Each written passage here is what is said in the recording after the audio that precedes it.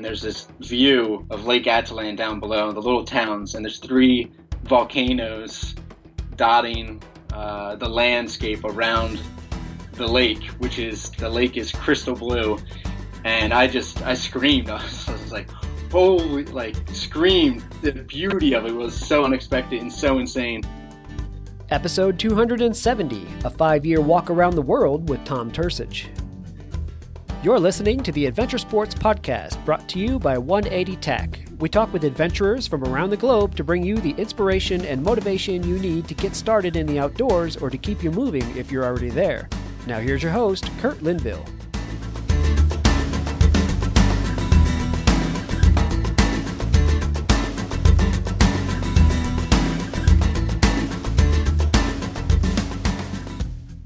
Hi, friends. Today I have Michelle Shea back with us again, and I know that you've really enjoyed her on the previous episodes where she has offered wonderful adventure dining tips and tricks, teaching us how to eat better in the backcountry, which is something that I'm really looking forward to in this summer adventure season. So, Michelle, welcome to the program. Thank you so much for having me back. So, Michelle, you have a tip for us today about high-altitude cooking. So first, why does this matter? What's the deal with high-altitude cooking? This is something I get a lot of questions about, so I just wanted to address it because once you get above 10,000 feet, your environment changes drastically. You don't have as many water resources, you're more susceptible to wind, to cold, and it takes a lot longer for water to come to a boil, which of course uses more fuel.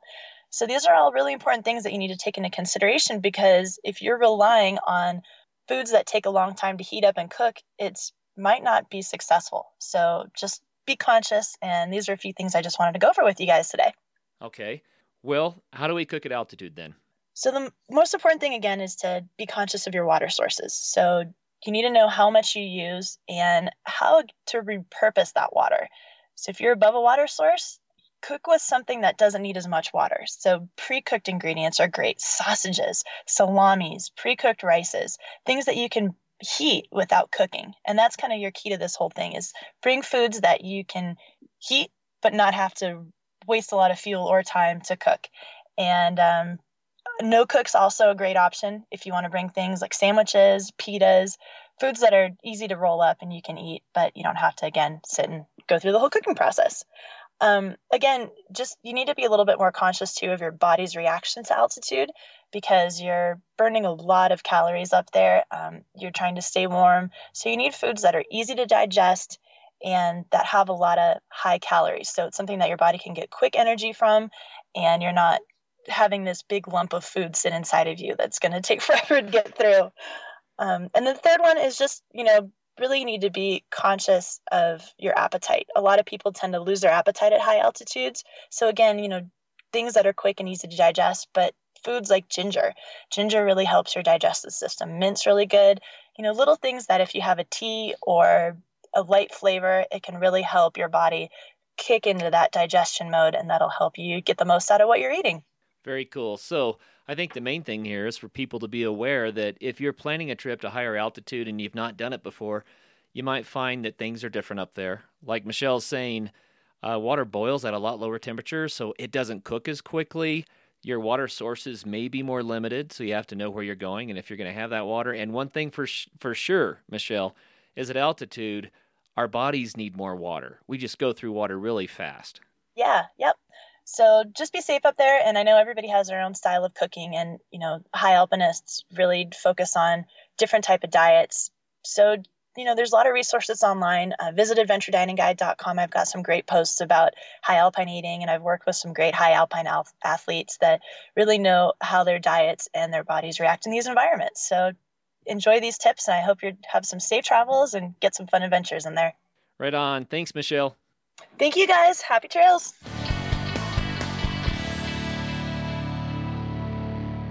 Today, I have Tom Tursich with us, and Tom is doing something I think a lot of people dream about, but very few people actually pull it together enough to try to do it, and I love his story. Tom is walking around the planet. He is working toward walking on all 7 continents over 5 years, and he's been on the road now walking for 2 years, and he is here to tell us about what life on the road is like and what it's like to walk around the planet. I'm really excited about this episode. So Tom started out in New Jersey. He's been walking for 2 years, like I said, and now he is back in New Jersey temporarily, and I'm glad he is so we could catch up with him. Tom, welcome to the program. Thanks for having me, Kurt, and perfect pronunciation on the last name. Well, I had some coaching. Thank you for that. Yeah. Well done. That's awesome. So, Tom, on your website, which, by the way, everyone, his website is theworldwalk.com. And so you can look at pictures while you're listening to the show if you're on your computer and see what he's got going on there, which might be kind of fun. But it says it was April 2nd, 2015. You left your home in New Jersey, and you said the dream of walking around the world formed when you were 17, and your friend Anne-Marie passed. And, Yep. Man, that hits me in two places. One is my wife's name is Anne-Marie, so, that's kind of a strange coincidence. But the other thing is that the loss of a friend is a life-changing event. So tell us about that. How did that kick you out the door? Yeah. So Emery was a good friend. There was probably about 7 of us, 4 guys and 3 girls, and we were pretty good friends. And she was just in this bizarre freak jet ski accident. So it was in the middle of summer and totally unexpected. She was only 16. And it was, for me, who was 17 and I'm a young kid, I'm in college, I'm in high school, and I never had any close experience with death. And up until that point, life is kind of bubbly, and I was playing tennis, and I was in theater and playing soccer, and everything is just going as it should, and going to go to college, and I'm living this very privileged, nice life. And then when she died, it kind of shook my philosophy, shook my well-being to the core. And I remember being on the front yard of my neighbor's house, who was very good friends with Shannon too, and we're all sitting there, and everyone's crying, and I wasn't crying, but I just felt very estranged from everything, separated. And then I went back into my house, and I laid in bed for 2 hours and just stared at the ceiling. And it was really experiencing death. Before that, I knew about it intellectually. People die in movies, and it's just a thing that happens. But to have one of your friends taken away, and at such a ripe age of 17, it had a prime impact on me. And from that point on, for about a month or 2, I was really in a fog about how to deal with this new fact that I wasn't immortal and I wasn't invincible. And I remember the days just kind of bleeding into one another and just going through the motions.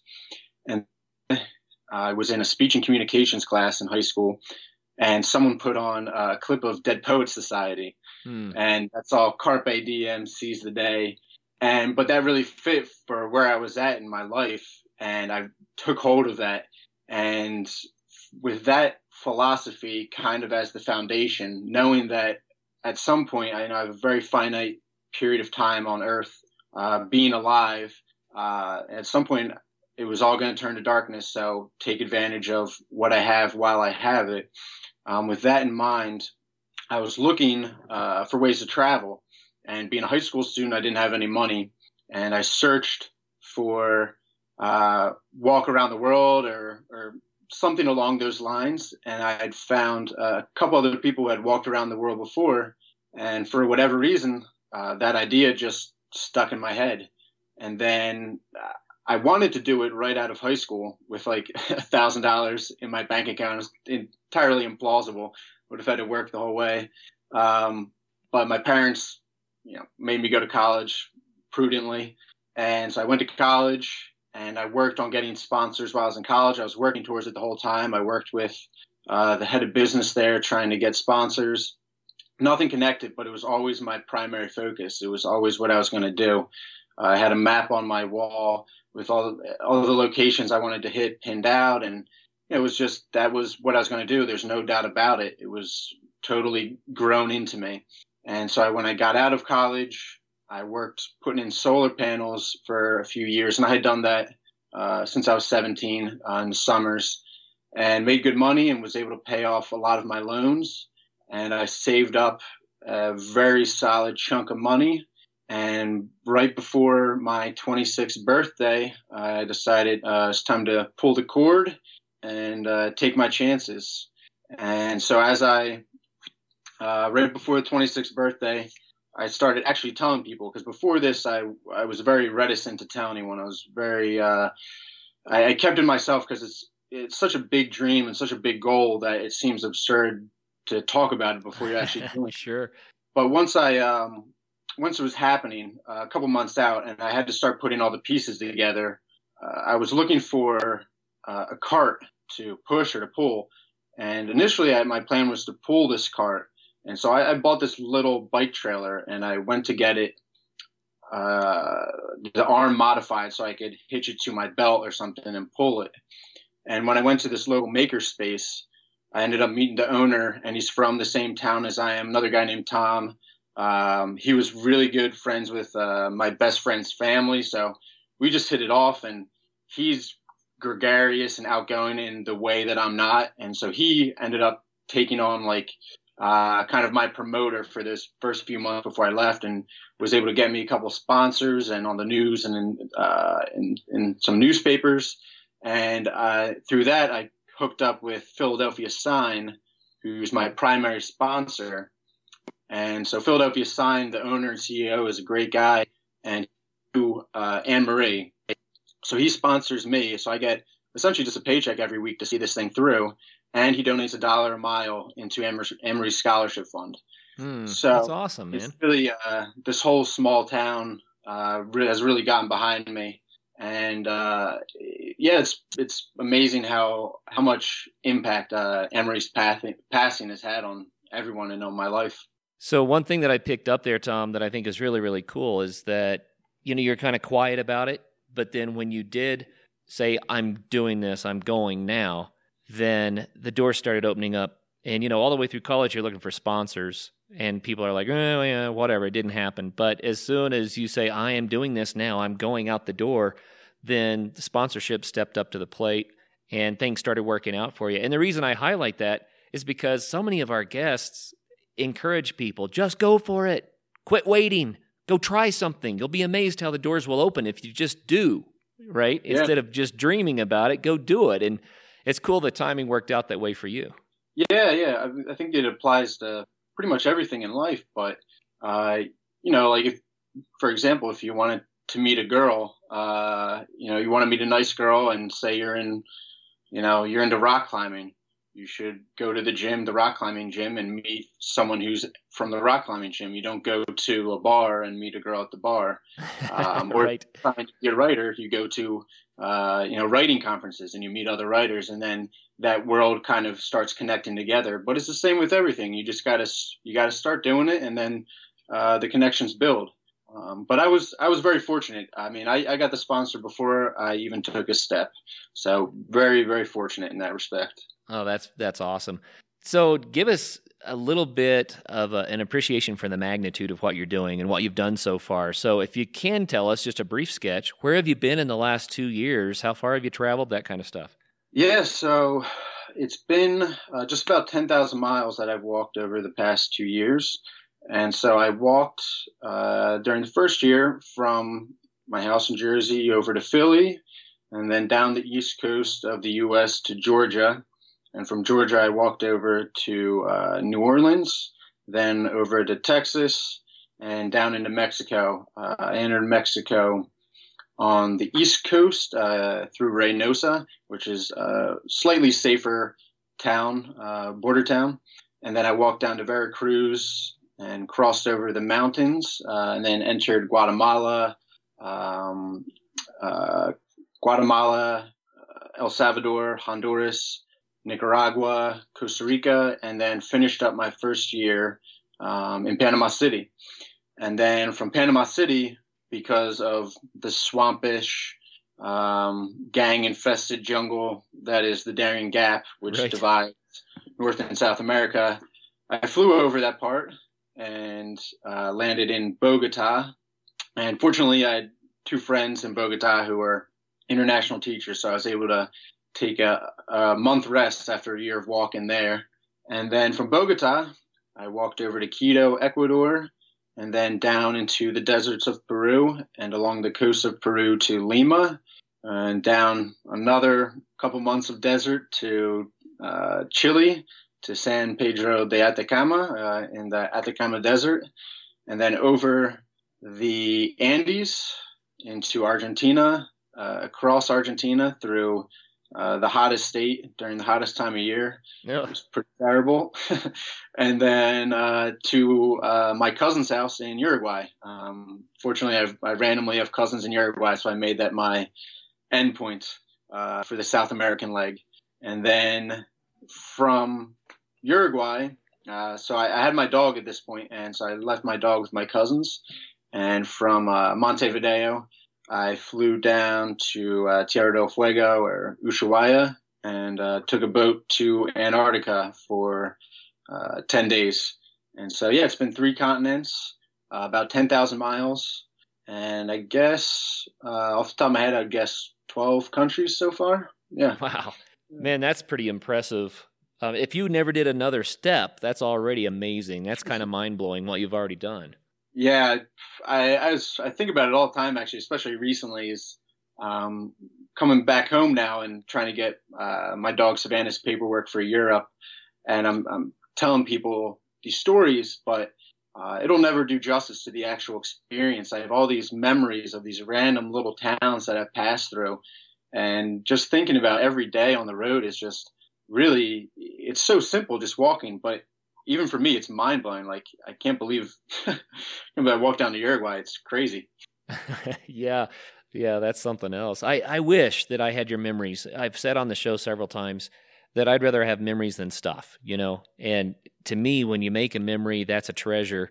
And I just can't imagine all of the images and the people and the flavors and the smells and the sights and the experiences that you've managed to collect doing this. And, you know, I don't want to speak poorly against anybody who has to live in a cube. We get that, right? But when you sit in a cube all the time, you don't make those memories. All the days are the same, and they blend together into kind of a mesh, you know? But, wow, I can't imagine all of the memories and the sights and the sounds that you have now in your treasure chest of memories. That is cool. Yeah, it's a very strange feeling because you can share them to a certain extent, but really they are just for you. You're the only one that experienced them. And they're, you know, obviously the most valuable thing you could possess. And, you know, besides your time, if you own your time, then, you know, you can make your memories. But yeah, it's just even trying to share, these stories with my family or these friends. You know, you can retell the story and where you were and how the mountains rolled or the sand dunes, and the sand blowing across them, but it'll never do it justice to when you're there and you're experiencing, like you said, the sounds and the smells and the people and what you're feeling at the time. You know, sometimes I got into this town and it was after walking 25 miles or 30 miles. So I'm not just taking a train to a place or flying into somewhere and experiencing it with this kind of American Western mindset and capturing it. You want to just hit the hot spots. I'm kind of out in the middle of nowhere, and I've been out there for so long that I really was inundated in these places. And so when I got to a new town, it's from a very different perspective than, say, if I had driven there or if I had flown there. Absolutely. You know, I do a lot of backpacking, and that's one thing I love is that you connect all the dots when you're walking, you know? Exactly.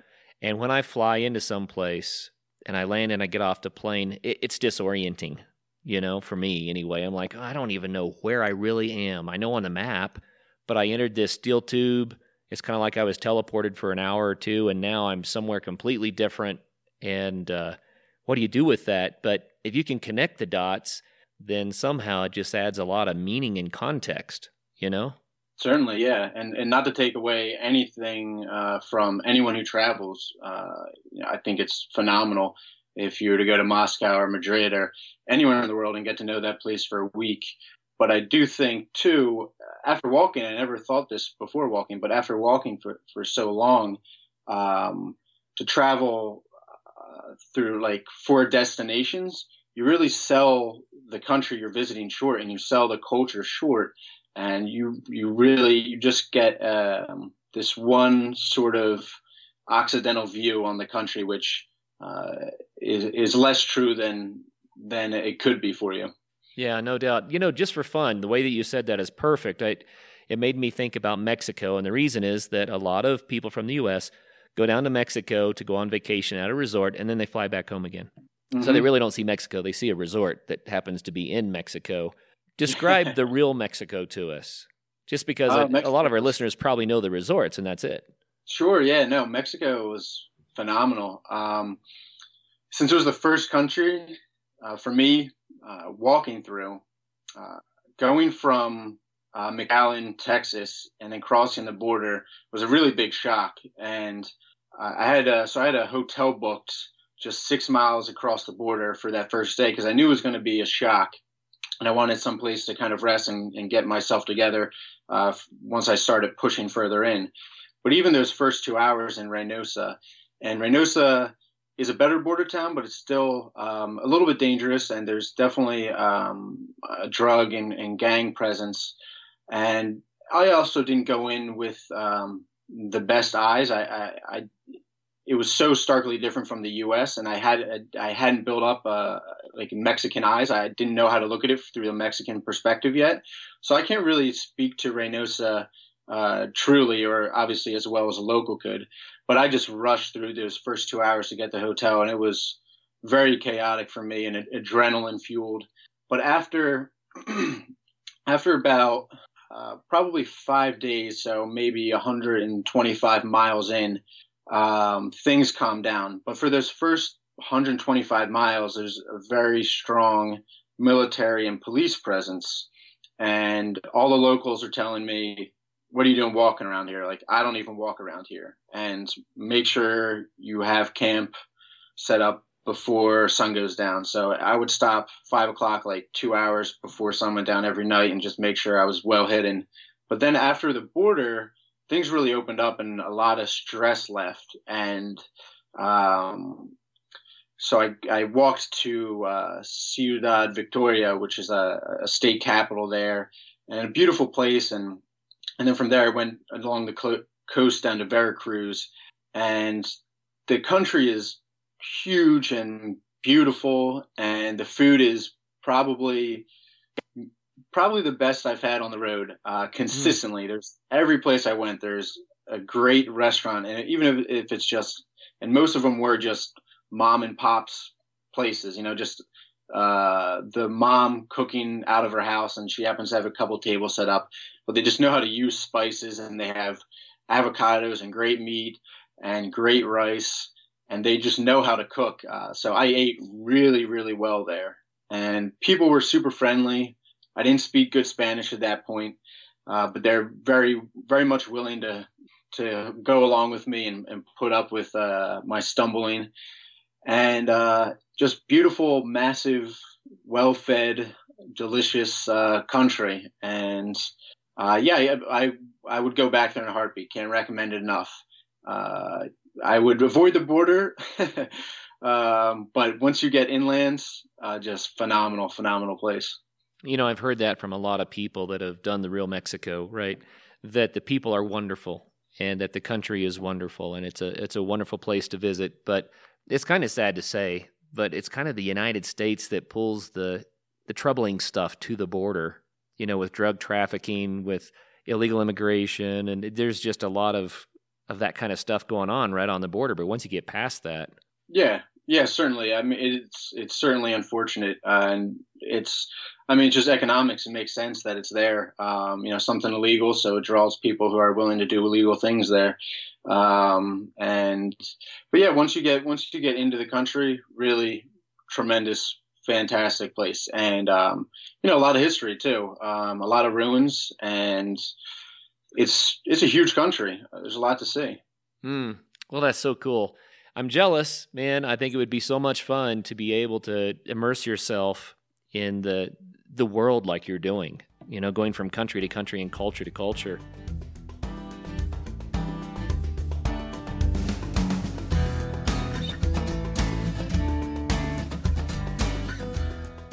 Bentgate Mountaineering, located in Golden, Colorado, has been outfitting backcountry travelers for the last 20 years. Spring has sprung, but there's still a lot of great skiing in the backcountry, and it's prime time to check out the latest in alpine touring, telemark, NTN, and split boarding gear. Bentgate carries the premier brands including Black Crows, DPS, Dynafit, G3, Icelandic, K2, Rocky Mountain Underground, Rosignol, Solomon, Volley, Never Summer, and Jones. With more people in the backcountry than ever, it's crucial to be prepared. Bentgate has the latest in avalanche safety gear from beacons to airbags. Come in and they will set you up with the proper gear and point you in the right direction to educate yourself on snow safety. If you don't own the gear, Bentgate offers a full range of rental and demo equipment, including the latest skis, boots, split boards, beacons, shovels, and probes. Bentgate also hosts free demo ski days at local resorts to give you a hands-on opportunity to ride the latest gear.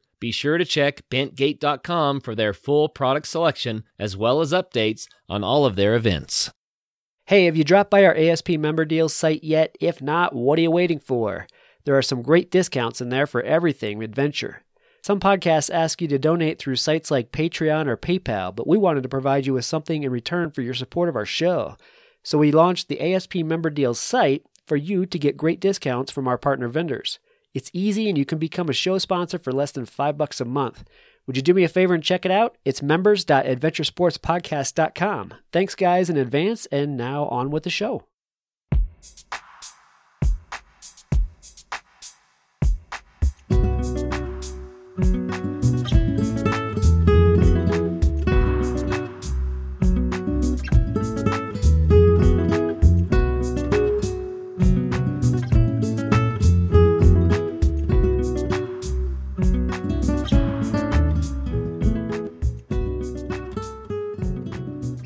What was a big surprise for you? Something that you didn't expect? In the last 2 years, you had to have some things that were surprising. There's a lot of things, but I think one of the most surprising is just how normal everywhere is. Kind of, if you apply a simile, it's kind of like when you're crossing the Andes, or when you're going somewhere into the Altiplanos in Bolivia, and it's 5,000 meters up. And when you drive up there, a lot of people get sick and they get lightheaded because they lose that oxygen. But when you're walking through there, it happens so slowly that it is just normal, and your body adapts. And even walking from Bogota and being in South America, and a year ago or 2 years ago, before I was in South America, it seemed like the most wild, vast, like unconquerable place, and I just had no idea what to expect. But then a year later, a couple months later, I'm in the deserts of Peru, or I'm in Argentina, and it's just day-to-day life, and people just like everywhere else, and they live a little bit differently. Their food is a little bit different. The environment they live in is slightly different from where you grew up or what you know. But it's all just the same, and it's just people everywhere who want to work, make a little money, enough for food, and then go back and spend time with their family. And that's pretty universal everywhere. Yeah, I think it really is. And we see such horrible little sound bites and pictures from the media that like to show us the extremes of any place, right? Because they say that's what sells. Who knows? But it's so cool that you can testify that the real world is real people that are really a whole lot like us. Oh, 100%. 99.9% of people are good people. And I've been helped out so many times on the road. I've had so many people stop and give me water or Gatorade or food or bring me in. And people are very good and really, just like you and me, just want to live with their family and live a peaceful life and a prosperous life. Well, that's cool, man. Really, really cool. So speaking of people stopping to help, Are you trying to walk every step? Are you do you take rides, or is the goal just to travel the planet and it doesn't really matter? Or are you trying to set some sort of a standard or a record or something? Yeah, not going for any record. This is just personal, doing it for myself, not for any other reason. So I don't have any rules laid down as to what I need to follow, a timeline, if I can or cannot take a ride. But I really avoid taking rides, just because I think I would take away from it. And so I'm walking such vast distances. What's the point of taking a car ride 20 miles or 100 miles when I may as well just walk in and I'll get more out of it? I'm just skipping over that place. And the point of the walk is to not skip over the places. So if I take a ride, I think it would be very hollow and not rewarding. So I avoid that as much as possible, though I did have to take a cab over a bridge into Texas because there's no way over it. There's too much traffic and no shoulder. And I did take a ride about 10 miles in Colombia after I got really heavily warned off this area. And it was the only time I was really people always, doesn't matter where you are, but everyone will always say, oh, the next town is dangerous. Be careful of the next town. Right. But then you get to the next town and they say the exact same thing. But this one spot in Colombia, I was really heavily warned off. So I took about a 10-mile ride just to skip that length of kind of deserted road where I would have been pretty exposed. But other than that, yeah, I try and walk as much as possible. Cool. Yeah, that's neat. It keeps the dots connected, like we were saying, right? Yeah, exactly. And yeah, like I said, it's just taking a ride just kind of defeats the purpose. Okay, so tell us a story about one of your best days. You've got to have one that sticks out a little bit in your mind. Oh man, I got a lot of best days. Every day out there is the best day. I don't know. What did you want? Do you want to hear from Central America or South America? I go either way. What's your preference? Let's go South America. All right, South America. So one of the best days, I would say, in South America, very simple day. Just out in the deserts of Chile. I just left Arica, which is this northern port city, and I was probably 3 days into the desert at that point, and there's very little there. And so when I'm walking, and it's this beautiful road, I'm following the Pan American at this point, so it's this very big road, but there's very little traffic, so it's peaceful. And I'm not listening to any music all day. I'm just enjoying the walking. And during the day, it's hot and I'm sweating, but it's nice. I'm very free. The landscape is open. And then when night falls, I just turn off the road and walk into the desert a little bit and throw out my tarp, blow up my air mattress and lay out on the tarp. No mosquitoes. There's no chance of rain. So you just throw out the tarp and that's it. And then as I'm laying there, and I had just walked up for about 3 hours, I had walked up to this plateau. So I'm higher altitude and the sun is setting and then just, a million stars come out. There's no light pollution at all. And I can actually see the Milky Way with my bare eye. And it's very simple.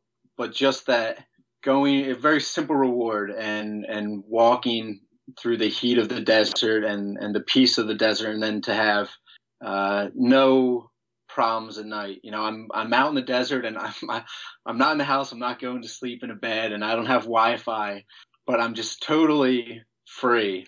And I have the stars over top of me and my dog Savannah's right there and she's sleeping beside me. And just a great, simple, complete day of walking. And I have other stories, obviously, of interacting with people and being given things, and that's great too. But I really remember that day and just being rewarded with those stars at night. It sounds amazing to have that. But I have to ask, do you get lonely? I mean, you're out there by yourself. I'm sure that you've become pretty good at Spanish by now, but at first you said you didn't even know the language well. Yeah, it was lonelier in Central America when my Spanish wasn't as good. But also in Central America, I had a better chance of running across another gringo and speaking English. So every once in a while, I would get like a release valve.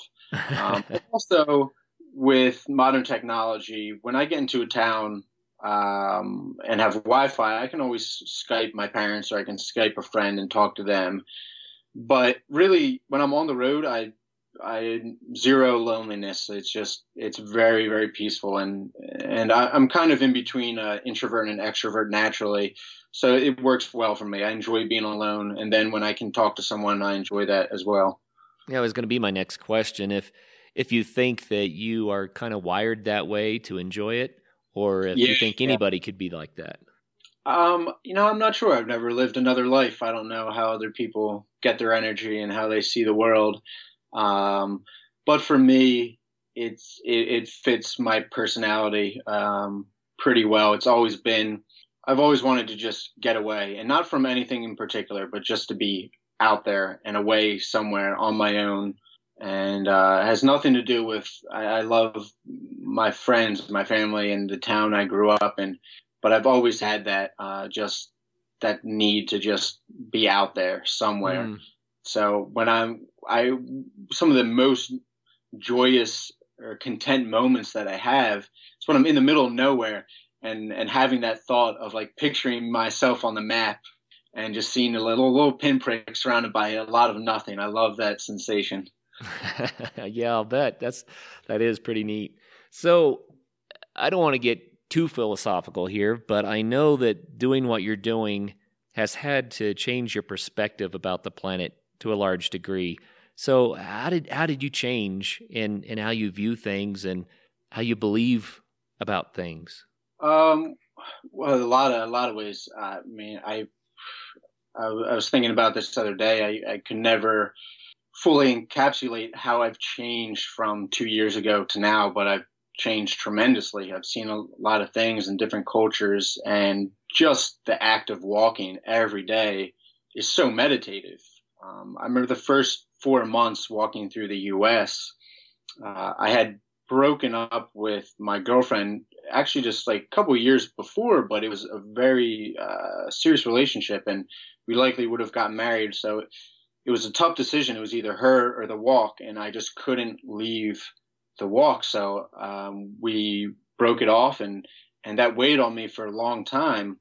This kind of alternate life I could have been living, and it took about 4 months of walking, and every day just turning over memories and thoughts, and why I acted this way or why she acted this way, and seeing every memory from a different angle every day, and then got to a point where you had looked at your life in every possible configurable way. And so the problems just dissipate and you realize, you're just who you are. And so I'm now, especially after 2 years, I'm very, very much at peace with myself. I'm very content. I've never been content. And maybe that's a part of growing up and just having another 2 years under my belt. But I also think the walking and how meditative and how you ruminate on your life really has just affected me inwardly. And, most for the past 2 years, I've been living out of this cart, and I don't have a tremendous amount of possessions. Everything I have fits in that little cart. I have my family at home, and I have my friends, and then I have my dog, and I have my cart.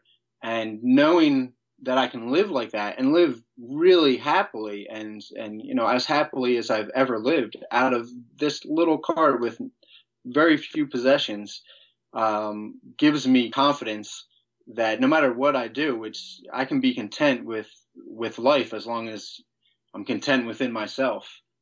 So that is certainly the most profound, fundamental change that I've had, and it affects how I view everything. Obviously, it's pretty fundamental change.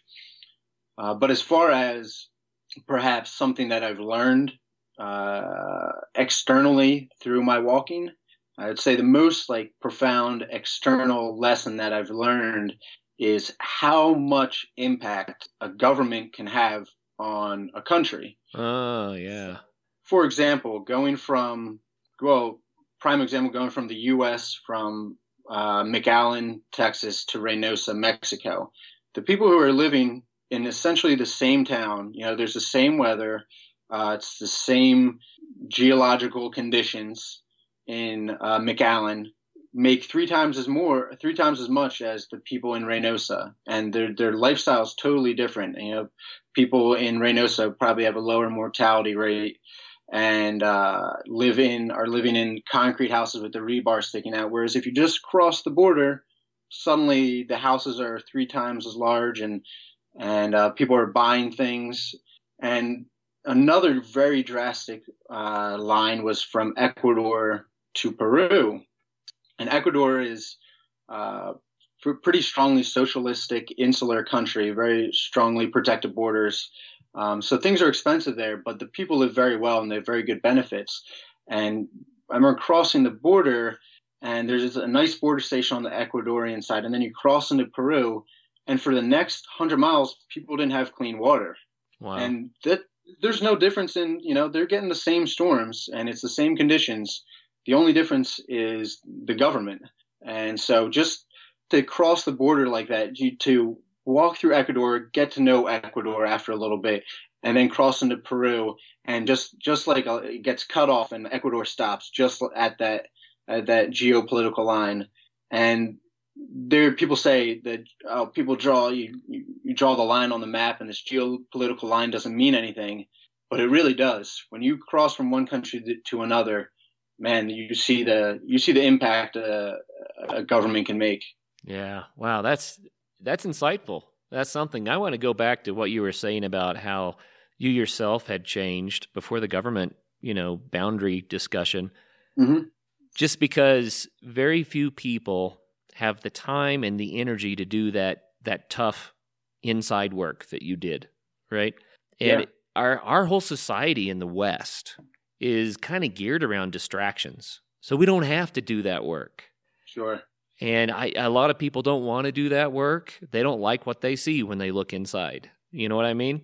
Yeah, and I think one of the drawbacks, or something that you don't realize it when it's happening. It happens so slowly. When you go for a walk, it's such a subtle thing. Just thinking, it doesn't have the bright blue light that your computer screen has, and music isn't blasting into your ears. It's so below the surface and subtle that you don't notice it. But if you were to go for a walk every day for a year, you would be a very different person had you not gone for those walks. And obviously I can attest to that. And it's not until after the fact, it's not until this year has added up, or these 4 months have added up, and you look back and you go, wow, like I've come to terms with a lot of things, and I've had time to ruminate on my life. And it's just so subtle that it's easy to dismiss.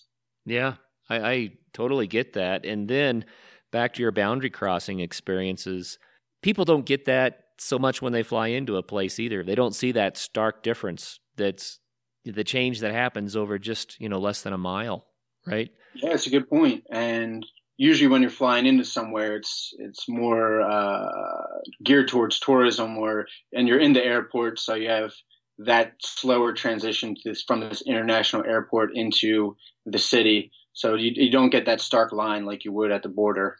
Well, you know what? Tom, I could talk to you all day, and we're going to run out of time way sooner than I want to on this one, because I'm just so fascinated by all of your experiences. But a couple of highlights I want to make sure we hit. One is you adopted the dog, Savannah, you said in Texas, right? Yep. And a lot of people have pets, and they want to travel more, and they're starting to realize that sometimes it's hard to travel with a pet. So how have you solved some of those problems?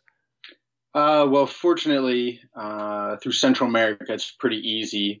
I don't know how it would be flying, because you're going through an airport rather than border control. You definitely have to have your paperwork in order if you're flying with your dog into the airport, probably just to get onto the flight.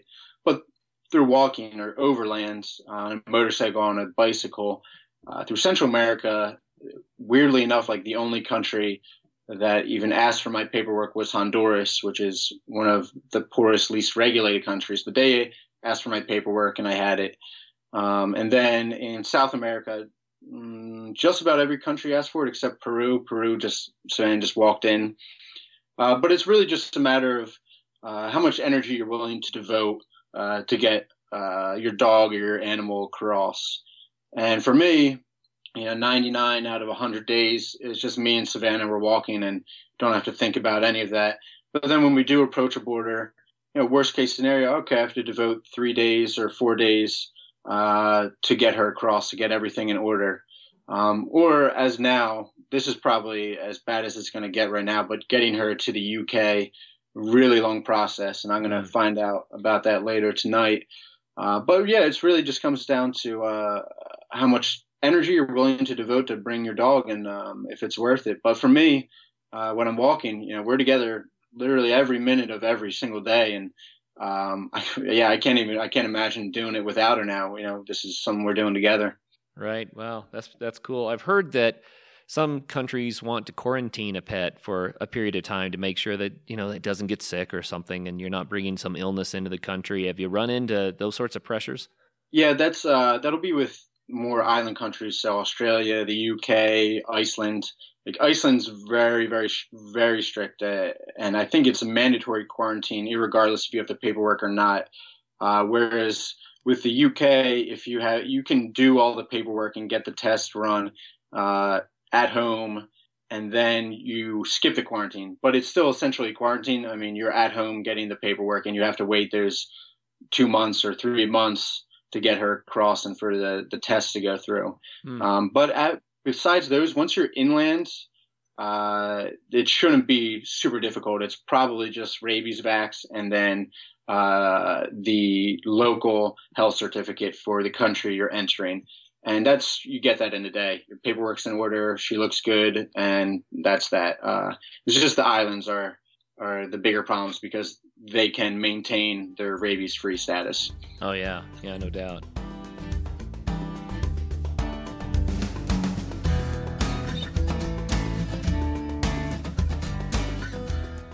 Never run out of camp stove fuel again. The 180 stove is a natural fuel stove that eliminates the need to carry heavy, bulky fuel canisters. With a generous 6-inch by 7-inch cooking surface, it folds away into a clean, compact, self-forming case that is small enough to fit inside your pocket.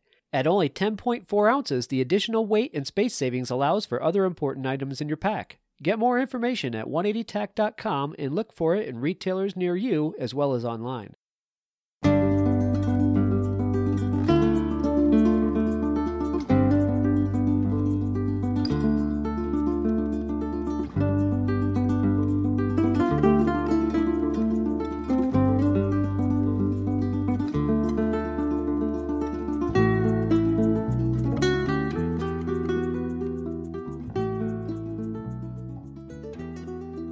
Well, before we go, I have to know about your future plans. Your route continues. You have years more to walk. So what's next? Yeah, so next is to the UK, and I'll be doing Ireland, Scotland, England, and then over to the mainland, into France, Spain, and then over the Strait of Gibraltar, Morocco, Algeria, Tunisia, up Italy, over to Croatia, and then up towards the Ukraine, Poland, cross over into Russia, Kazakhstan, Mongolia, a little bit of China, and from China over to Australia, and then Australia to the U.S. So it should be about 3 more years, depending on if I find a nice town in France and decide to hang out there for a month or two. And so it's dependent on a lot of things. But I think walking-wise, it'll probably be about 3 years. And Europe's next. And going from South America, which is really low-density countries, and there's points in Peru where I wouldn't see anyone for like 4 days. And going to Europe is really welcome change. I'm very excited for it, and should be a lot of good photo opportunities too. A lot of history there, so really am very excited for that. Speaking of photo opportunities, I'm glad you said that. You have an active Instagram account. I'm sure that all of our guests are going to be like, "Yeah, man, how do we see this?" Yeah, the Instagram, The World Walk, and yeah, I post everything. I post just about every day. And that's been a fun thing too. Before I started this walk, I didn't have any social media, and I had basically never taken photos in my life. But as it's progressed and I want to share what I'm seeing with everyone else, I think a lot about the photography, and I'm really getting into photography, and it's a nice passion that I've developed for it, and I enjoy sharing the not just the destinations, not just the highlights, but everything in between. Yeah, that's fun. So, you were saying earlier that it's almost impossible to tell someone what the experience was really like because they haven't been there, right? But at least you can take an instant in time and freeze frame it for us so we can see what's going on. Yeah. It's that's what I try and do it that way. I try and do one post a day, and so you see the in between stuff. In between the spectacular Andes, you're going to get a lot of desert in Peru, and that has its own beauty to it. So it's a good thing. Well, I hate to let you go before we at least cover some of the questions I know that our listeners have, because there are people out there who are going to be saying, man, I love the sound of this, but how do you pull it off? How expensive is it? What kind of a budget do you have to live on? So I've probably spent about, let's say, $12,000 to $13,000 a year. So not that insane, really. Walking's very cheap, and it just, especially through South America. I mean, in Colombia, I was actually able to get a hotel every night because the dollar's so strong. I was getting a hotel every night for like $6 or $7. So obviously it depends where you're traveling, but walking is a cheap form to do it, and traveled for a whole year on whatever $13,000 is not too bad. Yeah, that's pretty good. So a little over $1,000 a month has been what you've been able to make it on so far. Yeah. I'd say that's about right. Yeah, and also, I mean, I get shoes. I have a friend who works for Brooks, and so he's able to hook me up with shoes, which is a big expense cut out. Google sent me a phone to take pictures with, so that is another expense cut out. So I've definitely had help along the way to make it easier. But yeah, sure. Probably I would say about 13,000. Well, that's fun. It's going to be more expensive when you're in Europe, but then other places you'll probably break even again. So yeah, pretty cool. What about your gear? You mentioned that you have this little trailer. Is that what it is that you pull, or are you pushing a cart now? No, pushing a cart. Yeah. So I use a Thule Cougar, it's called, and it's basically just a souped up baby carriage. And what that allows me to do is bring more stuff and not have it on my back. So if I was walking 8 hours a day with a backpack, I would have less things and my back would just be destroyed.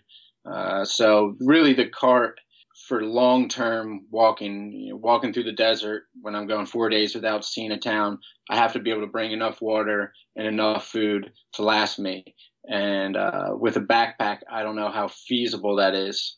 So yeah, I push the cart, and just a man pushing a baby carriage with his dog in Peru. That's great. So how much gear do you have in there pound-wise? Do you think you're pushing? I'm sure when you're going through the desert with water, that's got to be fairly heavy. Yeah, man, I have no idea, actually. I would guess 50 pounds, 60 pounds, something like that. With food, I'm really not sure. I have pretty bare minimal gear, sleeping bag, lightweight tents, sleeping pad. I guess, though, the nice thing with the cart is, like, I can bring a little bit heavier of a tent because I'm not carrying it. I can bring a little bit thicker of a sleeping pad because I'm not carrying it. Right. So it does afford some luxuries. But as far as weight, man, I have no idea, actually. Well, that's cool. It sounds like that's a good way to do it. I hear what you're saying. I think that if a person had to carry a heavy pack every day for years straight, it's probably not the right approach. Yeah, it's not natural to have that 40 pounds tumor attached to your back. Yeah, good way to put it. Well, hey, man, I'm sure that you have some sort of a funny or an inspirational story for us to kind of close out the show. Share something with us. I don't know. Say one of my favorite moments, which was getting to Lake Atitlan, Guatemala. And so entering Guatemala from Mexico is just straight up a mountain. And so for about 3 days, I'm walking, 45 degree roads or 30-degree roads, just covered in sweat and so brutal. And my destination is Lake Atlan, this beautiful high altitude lake in the caldera of an old supervolcano. And so I knew this is the spot I'm going to go. But I'd seen a couple pictures. I hadn't really read anything about it. And so after a week or so in Guatemala, I'm nearing Lake Atlan, and I'm pushing up this hill, and I see this clearing of the forest ahead, and I kind of crest this hill, and there's this view of Lake Atlan down below, the little towns, and there's 3 volcanoes dotting the landscape around the lake, the lake is crystal blue. And I screamed. I was like, holy, like, screamed. The beauty of it was so unexpected and so insane. And there's a national park right there, and these like 3 guards, and they started laughing, and they're looking at me, and I just kept yelling anyway, and because it was so insane. And they're saying, "Who's the crazy man from the States?" Yeah, exactly. Yeah, they don't know how much work it took to get there. Right. Oh, that's awesome. And, that's so cool because it again illustrates how surprising life can be when you take the time to experience it like you are. Yeah.